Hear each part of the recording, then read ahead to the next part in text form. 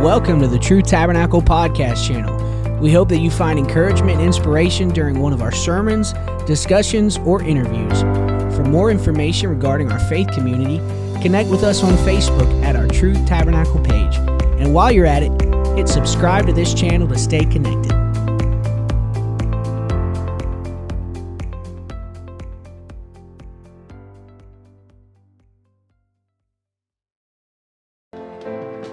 I want to read something that has nothing to do with my message tonight, but Genesis 50, verse 20, it says, "As for you, you meant evil against me, but God meant it for good."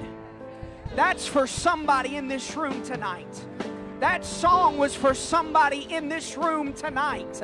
He's taking what the enemy meant for evil, and I want you to know He's turning it around as we're here, and He's working it out for your good. I wish somebody would receive that tonight. I wish somebody would believe that what the enemy meant for evil, God is working it out for the good.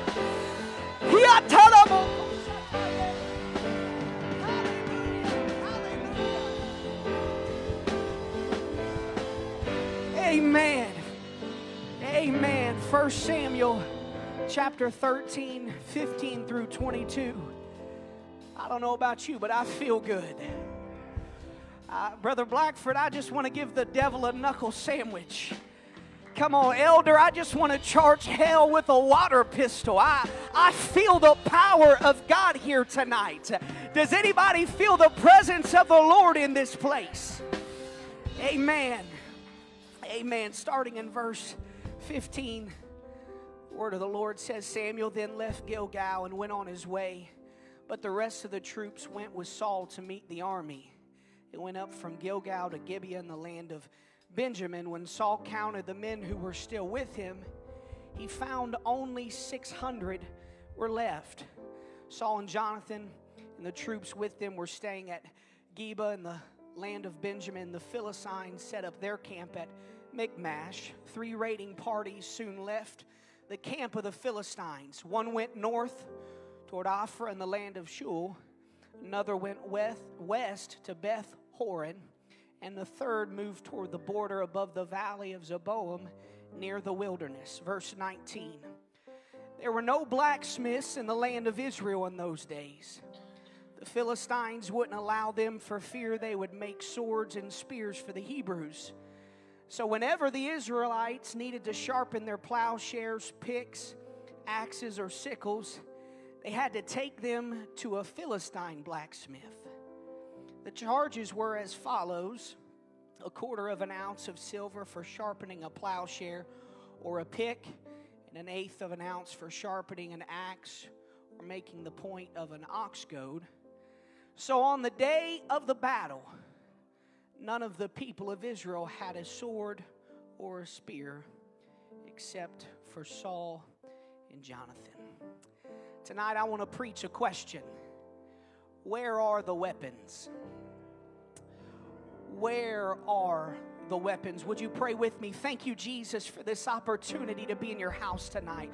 We're so thankful for the cross. We're so thankful, Lord, for an empty tomb. We're so thankful for resurrection power. We're so thankful for the body of Christ. I pray that you would be here tonight, Jesus, that your word would go forth and not return void, but accomplish whatsoever you desire to accomplish in this house tonight. Help us not just to be stirred, but to be changed and transformed by the power that is in the word of God. We thank you in advance for what you're going to do.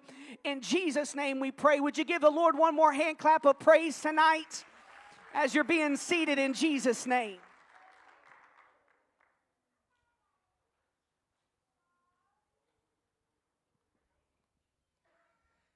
So as we know, construction was taking place this past week, and so we didn't get to gather last Wednesday, but praise the Lord, that phase is finished, and I think we could do some aisle running right there. Just thankful that phase is finished. Praise the Lord. And so my mom calls, and she asked me, Brother Bobby, if I wanted to go to Oxford. She said, "Hey, we don't have church Wednesday. You want to go to Oxford, there was a guy that was speaking about his parents who were in the Holocaust. And I was unaware that this past Wednesday was what is called Yom HaShoah, which is Israel's National Day of Holocaust Remembrance. And so I enjoy history, and so I figured it would be fun to attend. The guy's name was Dr. Alex Kor, and he was the son of Eva Kor. And so his mother sadly had passed in 2019, oddly enough, while one of her many visits back to Auschwitz. She passed away over there. But her son had been familiar with her story, obviously, and accompanied her many times, and so he felt comfortable to continue to share these stories. And so I sat there and I listened to these atrocities of the Holocaust and just the long-term impact that it had on not only the survivors, but their families as they tried to live life with that darkness in their life. And you just question how something so vile could ever transpire in our modern world. If you think about it, the Holocaust hasn't even been 100 years ago. It's not quite been 80, so it's really kind of hard to even think that was where we were at. And over 6 million Jews and millions more kind of on the fringes of society were brutally murdered under Nazi Germany, led by the notorious dictator Adolf Hitler. And if you're like me, you ask the question, why? But then you ask, how? How could places like concentration camps even exist? How could hundreds pile into shower rooms only to realize too late that they were being poisoned by gas? And I do apologize for the grim introduction, but I just want us to see how the Nazis could get to a place where they were able to treat the Jewish people so harshly. But they didn't wake up one day to a new cruel world. It was systematic. It was a process. It took time. But one important factor that allowed this atrocity to occur was the state of defenselessness of the Jewish people. You see, starting in 1935, the Nazis prevented gun permits to be issued to the Jews. By 1938, Nazi Germany implemented a gun reform that made it illegal for Jews to possess firearms of any kind, and so guns as well as knives were seized by the state police. And the Jews found themselves under the authority of a regime which hated their existence and with no weapons to fight back. I realize that nothing we face pales in comparison to the wickedness of the Holocaust. I'm not insinuating at all that any application is worthy of equal comparison, and so I'm cautious to employ an illustration that may suggest insensitivity to the Holocaust, the victims and their families. Yet I do believe we find a principle here that must not be overlooked. The enemy wanted them weaponless. And just as Hitler in the Third Reich seized power by creating a defenseless foe, so does the enemy of our soul attempt to do to every human being that walks the face of the earth, and even more so to the children of God. Because the adversary knows the battle is much easier when the other side can't fight back. Peter warns, he says, be sober-minded, be watchful. Your adversary, the devil, prowls around like a roaring lion, seeking somebody to devour. You see, a lion is scary to a gazelle. Lions terrify the unsuspecting, defenseless prey in the wild. But as a human being with a weapon in your hand, lions begin to lose their intimidation. Lions can roar all they want, but when you've got a rifle, that roar loses its power. And so tonight, in the name of Jesus, I've come to put the roaring lion on notice. We are alert. We are watching, and we are armed. For the weapons of our warfare are not carnal, but they are mighty through God to the pulling down of strongholds. I've come to let somebody know it may not be a physical battle, but it's a spiritual one. And we better be ready to fight, because the enemy is after your eternal soul. But it's time we rise up in this hour and say, not today. I've got a weapon in my hand, and I am fighting back against the enemy.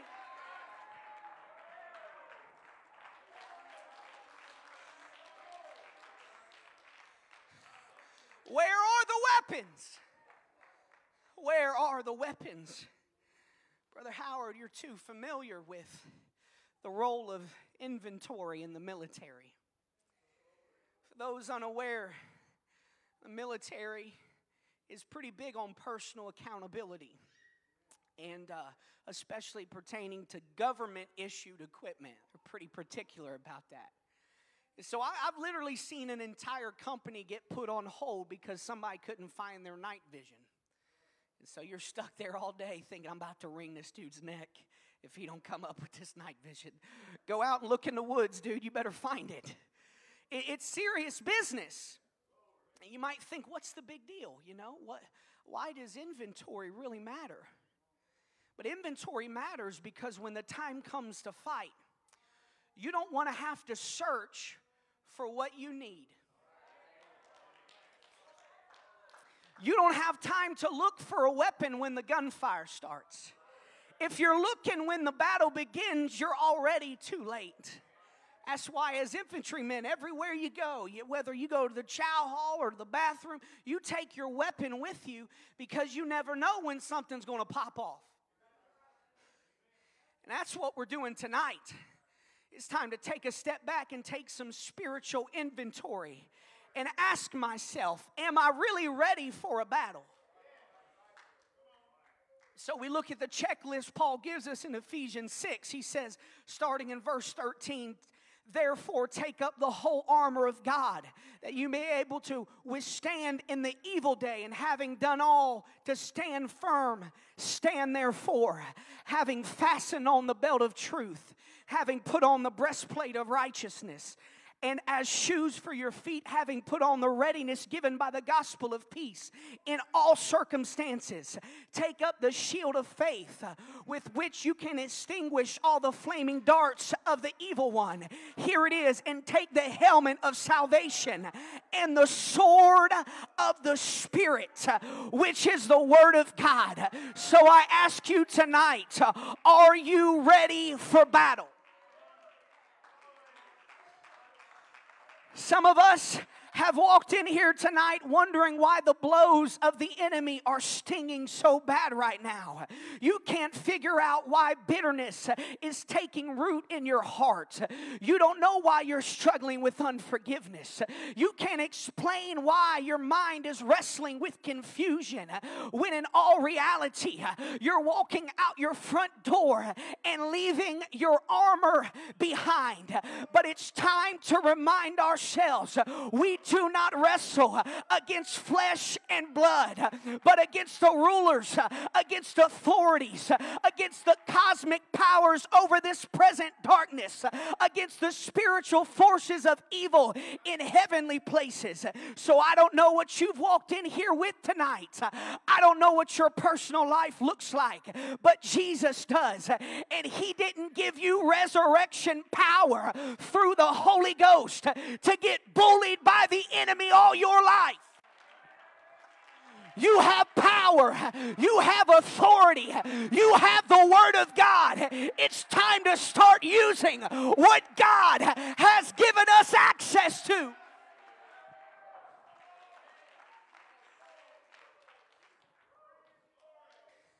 So our opening passage tonight finds the nation of Israel in a unique period of history. A time when the people of Israel were no longer satisfied with prophets relaying to them the words of the Lord. Notice what transpires in 1 Samuel chapter 8. It said, the elders of Israel gathered together and came to Samuel at Ramah and said to him, behold, You are old, and your sons do not walk in your ways. Now appoint for us a king to judge us like all the nations. Think about the motivations behind that statement. Give us a king to judge us. Why? So that we can be like all the nations. We see how the other nations are operating, and we feel like they've got the best system going these days. These judges are antiquated. These prophets aren't necessary. We don't need to hear a word from heaven. We need a king to lead us. It amazes me that Israel, God's chosen people, the nation whom the Lord of hosts chose, decided they needed a king instead of God. And at first, we can kind of mock their ignorance, Brother Blackford. Like, what are you guys doing? But then reality starts to set in, because they were searching for acceptance from those outside the covenant. And yet, how often do we find ourselves searching to be like those outside the covenant people of God? So instead of saying, give me a king, we say, give me a more flexible set of guidelines. Instead of give me a king, we say, give me the notoriety and celebrity of a culture whose values are antithetical to the kingdom of God. Instead of crying out for a king, we cry out for a more accepting message that dulls down sin and eliminates judgment. Hear me tonight. There's a reason we operate differently than the other nations, because we are not like the other nations. Because you are a chosen generation, a royal priesthood, a holy nation, a peculiar people, that you should show forth the praises of Him who called you out of darkness into His marvelous light. Israel started looking at those on the outside, started looking at those in the world, and they determined that the world was more reasonable than what they currently had.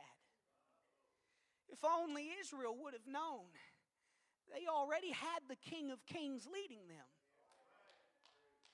I believe in this hour there is a desperate need for a reminder that our help doesn't come from a king. Our help doesn't come from a political leader or a billionaire. Our help doesn't come from the White House, from the Capitol, from the Supreme Court, or from Silicon Valley. Our help comes from the Lord. So instead of looking around at the nations, we stand here tonight with an ancient reminder from Psalm 121. I will lift up my eyes to the hills. From where does my help come? My help comes from the Lord, the maker of heaven and earth. We must be reminded we cannot be guilty of worrying about what the world is doing, because we don't need the world's help. My help comes from the Lord. Clap your hands if you believe that's where your help comes from tonight.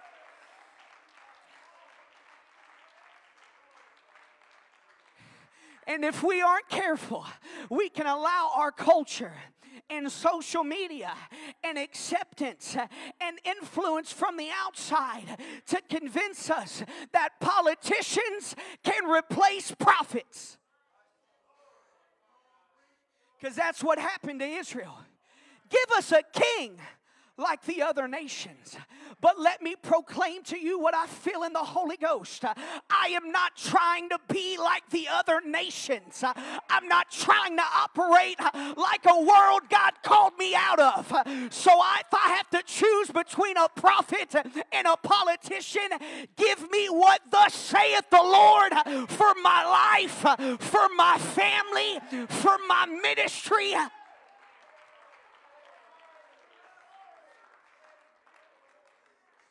So the Lord gives them the desires of their heart, He says, okay, give them a king. And so He anoints Saul to be king. And so that's the situation that Israel is in our opening passage, but I want to give us a more accurate description of chapter 13. So if you'll allow me, we can jump back to the starting in verse 2 of chapter 13. I think it's important just to include this.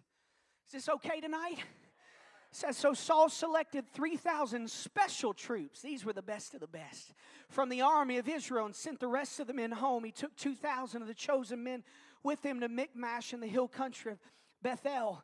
The other 1,000 went with Saul's son Jonathan to Gibeah in the land of Benjamin. Soon after this, Jonathan attacked and defeated the garrison of the Philistines at Gibeah. The news spread quickly among the Philistines. So Saul blew the ram's horn throughout the land, saying, Hebrews, hear this, rise up and revolt. All Israel heard the news that Saul had destroyed the Philistine garrison at Gibeah, and that the Philistines now hated the Israelites more than ever. So the entire Israelite army was summoned to join Saul at Gilgal. Verse 5, the Philistines mustered up a mighty army of 3,000 chariots, 6,000 charioteers, and as many warriors as the grains of the sand on the seashore. They camped at Michmash east of Bethaven. The men of Israel saw what a tight spot they were in. Because they were hard-pressed by the enemy, they tried to hide in caves, thickets, rocks, holes, and cisterns. Some of them even crossed the Jordan River and escaped into the land of Gad and Gilead. Israel had defeated a Philistine garrison. And guess what happens? Man, they just kicked the hornet's nest. The only thing that victory accomplished, Brother Bobby, was it made the Philistines even more mad. Scripture says now the Philistines hated the Israelites more than ever. So they muster up a massive army and so many warriors that the writer uses a hyperbole to describe them as the grain of sand on the seashore. That's a lot. I just want to pause here for a moment and say that the moment you engage with the enemy, you're going to stir some things up. The moment you decide, I'm done letting the Philistines dictate the terms of this relationship, all of a sudden the enemy gets a little nervous. I just feel here tonight, this is for somebody. You're in a battle because you started fighting back. You started getting up early and praying again. You started fasting again. You started looking for deliverance. You started searching for direction. And the enemy is mad at you. That's why all hell is breaking loose in your life. That's why it feels like nothing can go right these days. But it's not a sign that you've done something wrong. This is a sign that you are doing exactly what you need to do to get a breakthrough. I wish somebody in this house had a made-up mind.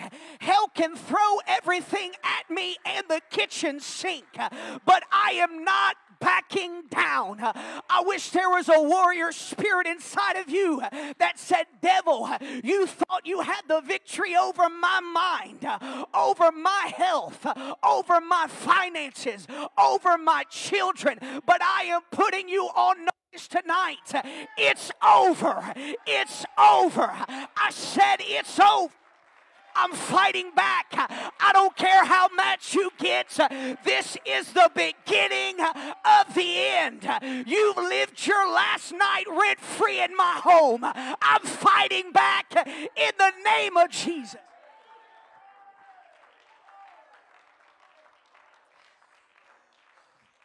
So the Philistines come out to battle against Israel, but there was a small problem because Israel wasn't equipped for the battle. Verse 19 says there were no blacksmiths in the land of Israel in those days. The Philistines wouldn't allow it for fear that they would make swords and spears for the Hebrews. I like how another translation puts it. Now there was no blacksmith to be found throughout all the land of Israel, for the Philistines said, lest the Hebrews make for themselves swords and spears. And somewhere along the way, Israel had grown complacent. So instead of systematically creating a stockpile of weaponry for the army, each person just kind of managed their own harvesting tools. They were just kind of content. They were perfectly content going down and letting the Philistine blacksmith do his job. Think about that for a moment. They had grown so dependent upon somebody else from the outside to meet their needs. They no longer found it necessary to even sharpen their own plows. Why would I spend this evening sharpening this pick when I can just go down and have the Philistines do it? So over time, they created an environment of convenience where Israel could simply go to the Philistines and get their needs met rather than investing in the next generation of blacksmiths. But Scripture indicates why the Philistines ensured that Israel had no blacksmith. Because no blacksmith meant no weapons.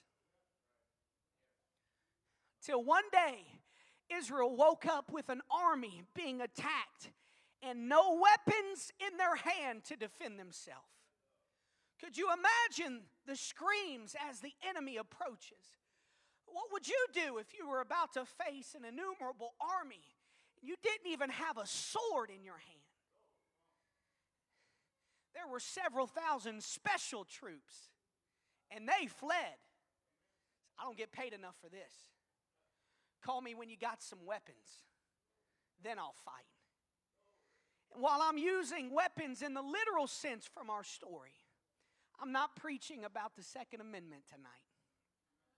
This is not an encouragement to stockpile guns and ammos as we hunker down and wait for the next foreign enemy to attack. Allow all you preppers to get together and game plan for that after service. No, I'm not preaching about actual swords, rifles, bombs, or missiles. But let me reiterate the scripture we read earlier.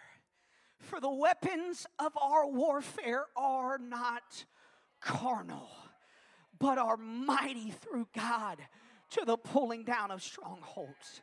I'm talking about a spiritual arsenal that's stronger than any armory this world has ever known. See, the enemy of our soul is working day and night to prevent a generation of spiritual blacksmiths from rising up in this hour. He's working overtime to make sure prayer closets are empty, Bibles remain shut, cell phones are glued to our hands, and our eyes are glued to the TVs. Because what absolutely terrifies him and the rest of his defeated legion of demons is an apostolic church full of blacksmiths.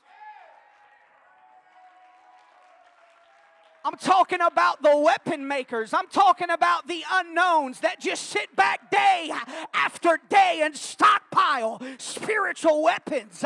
Those spiritual blacksmiths, they don't want recognition, but they've got the eyes and ears of heaven looking down on them.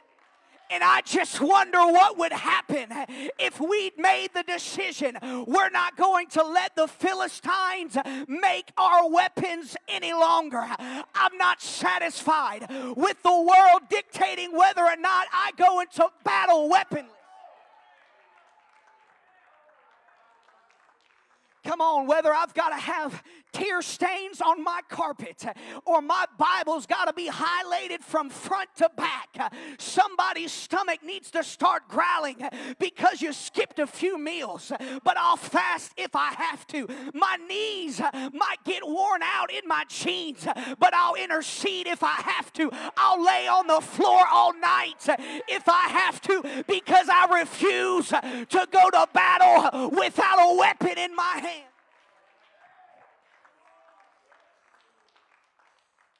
Think about how many times we felt like we're facing battles without a way to defend ourselves. You ever gone through something that just feels like, man, you're just getting worked over? Woo! Now sometimes we're just going to go through stuff, okay? We're just going to face stuff. You can pray 23 hours a day, fast 8 days a week, you're still going to go through valleys, all right? I'm talking about the battles that we should have the victory. And yet the enemy comes and starts attacking, and we've got no weapon in our hand. It's those battles that I think we should be honest with ourselves and ask the question, have I really been a blacksmith lately? Am I actually investing time in prayer these days? When was the last time I really dug into the Word of God for more than 5 minutes and allowed Him to speak to me? Am I listening to worship music and sermons, or is Netflix and Hulu my go-to? Maybe I'm just preaching to myself, but I refuse to keep letting the enemy dictate whether or not I can defend myself. The Philistines wouldn't allow them for fear they would make swords and spears for the Hebrews. Sounds crazy when you read it. I'm thinking, you're going to let them tell you? You're going to let them tell you can't have no weapons? It's easy to criticize from several thousand years away. But then it kind of sets in. We look around at the 21st century church, and we see that the enemy has dictated those same terms. He convinces us of these lies. You don't really need any weapons. It takes too much time. You're too busy. You've worked all day. You've got that errand to run, that ball game to get to, that music practice to go to. Have you even been to the grocery store yet? Have you packed for that weekend trip?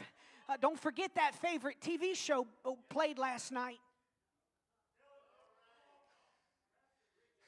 And we convince ourselves that things are going good these days. So maybe we really don't need to pray that much this week. I just got that raise and an extra week of vacation at work. I'm on the mountaintop, baby. I think I'll take a few days off from my Bible reading plan. And whether we realize it or not, it's okay if we don't. We've allowed the enemy to convince us that the time it takes to make weapons is too costly. Unfortunately, for many of us, we only know it's time for battle when the battle is already at our front door. We only realize it's time to pray when the doctor's report comes back and they've got some concerns. We only realize we should start fasting when the bank loan comes in 4 months past due and you've got the final red notice. When all hell is breaking loose in your mind and in your family, and then we say, God, I need you. All the while our spiritual armory is completely barren. But here's what I want us to understand. The convenience is costly.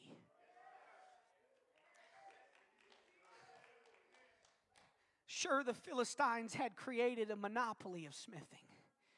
Israel couldn't do it themselves, so they just became comfortable with going down to the local Philistine and having them sharpen their tools. As a farming society, Israel depended on these tools to survive, and so the enemy said, sure, we'll sharpen those for you, but it's going to cost you. So Israel found themselves paying an outrageous sum of money to simply sharpen the things they needed to use every day.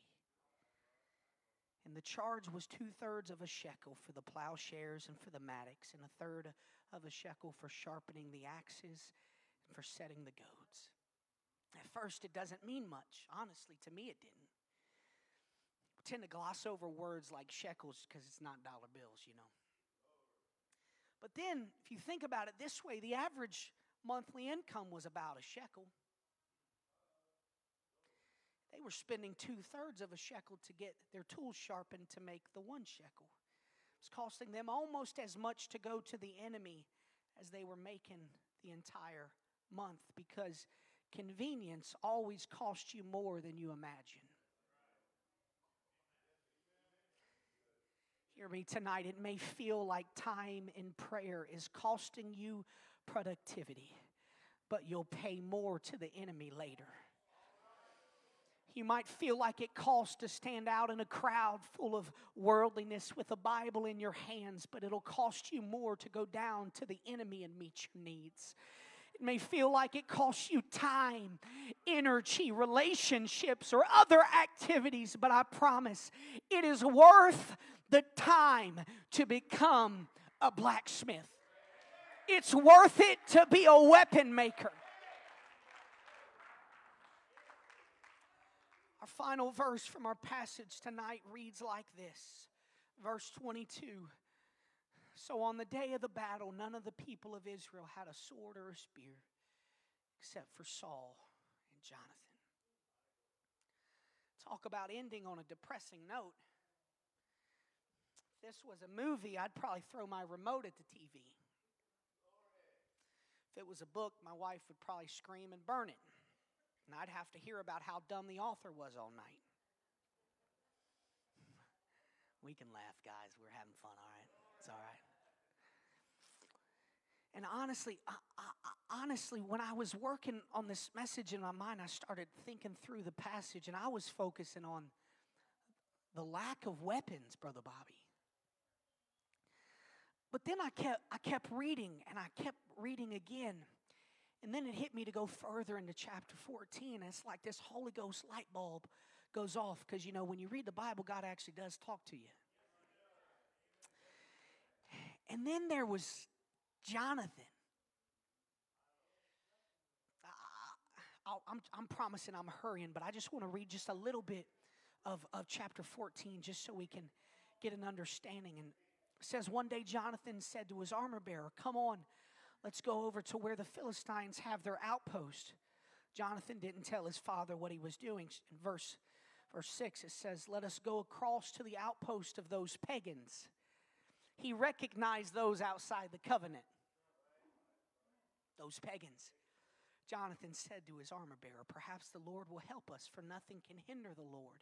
He can win a battle whether he has many warriors or only a few." Let's skip down to verse 12. Then the men from the outpost shouted to Jonathan, "Come on up here, and we'll teach you a lesson." And Jonathan, "Come on, climb right behind me," Jonathan said to his armor bearer, "for the Lord will help us defeat them." So they climbed up using both hands and feet, and the Philistines fell before Jonathan, and his armor bearer killed those who came behind them. They killed some 20 men in all, and their bodies were scattered about a half an acre. Woo! Talk about a plot twist. Israel's back's against the wall. They're surrounded by the enemy. It's as much as the seashore, the sands in the seashore. That's how many the Bible says. They're so surrounded, they're hiding in crevices and rocks, just kind of hoping the enemy doesn't find them. Isn't that what we do sometimes? Just kind of hide, just kind of hope we can stay off the enemy's radar. But the Philistines assumed every person in the camp was weaponless. They forgot about someone. They forgot about Jonathan. They forgot about the king's son. Let me stop right here and tell you, the king's children are never left without access to a weapon. And I'm looking at a house full of king's children. And what the enemy needs to know tonight is the king's children have access to the ultimate weapon. It is the sword of the Spirit, which is the Word of God. Some of us, we've been searching and searching, and we've been overlooking the greatest weapon we have access to. It's the Word. It's the Word of God. But the next time the enemy comes rushing in, I want you to open up your Bibles, and I want you to read those words to the enemy. When the enemy comes in like a flood, the Spirit of the Lord will raise up a standard against it. Next time the enemy says you aren't going to make it, you're going to lose everything. Your family's not going to be able to live. You're not going to be able to survive. I want you to quote Psalm 37:25. I've been young and now I'm old, yet I've not seen the righteous forsaken, nor his seed begging for bread. Come on, when the doctor's report comes in and it's not looking good, I want you to take that sword and get into Isaiah 53. And I want you to say, but he was wounded for our transgressions. He was bruised for our iniquity. The chastisement of our peace was upon him. And with his stripes, I am healed. It's time we start putting weapons back in our hands.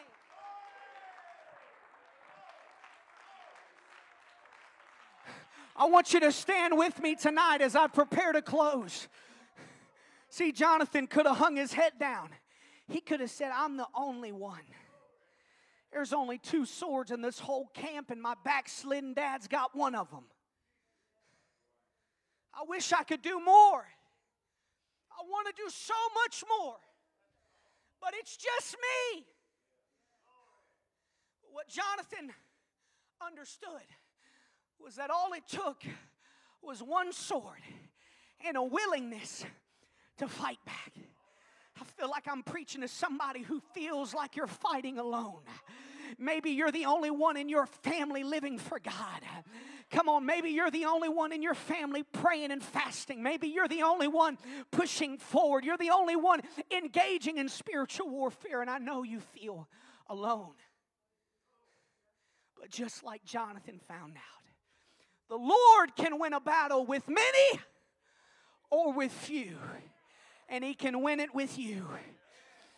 And I just wonder what would happen in this room if there were some Jonathans willing to rise up in this place and say, I'm the only one with a weapon in my hand, but I'm willing to fight back for the sake of my family, for the sake of my children, for the sake of my marriage. Come on, is there anybody tired of letting the Philistines run your life?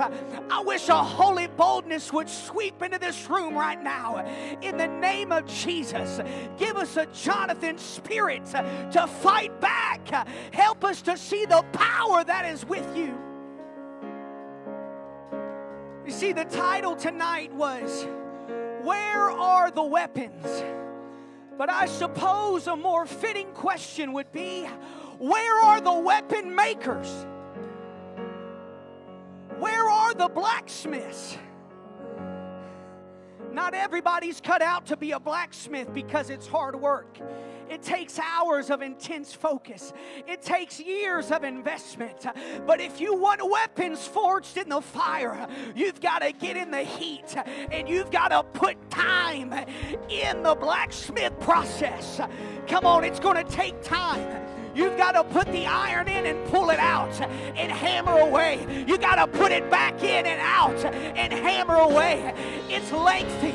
It's exhausting. But one of these days, the enemy's going to come knocking and you're going to say, you thought you had me defeated. But guess what? Let me show you what I'm working with. I've got an arsenal of spiritual weapons. I am ready for the battle.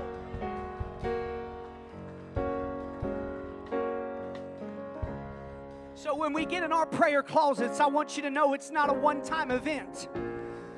Day after day, night after night, keep hammering because you're making spiritual preparations for a battle. Tonight, I want to open up these altars and I want to ask, is there anybody that feels low on weapons? Anybody that feels out of stock? Come on, I believe there's a call. There's a commitment going forward tonight. Somebody willing to commit to the life of a blacksmith. Is there anybody willing to come forward and say, I've let the Philistines dictate the terms long enough? Come on, let's get back to the business of weapon making. All across this place, could we find a place of prayer? Could we begin to go into that process? Go into that blacksmith process. Put the iron in hand right now. Come on, keep hammering away. Keep hammering away. In the name of Jesus. In the name of Jesus. Come on, put that sword of the Spirit in your hand. Let the enemy know you're arming yourself tonight. Hallelujah. In the name of Jesus.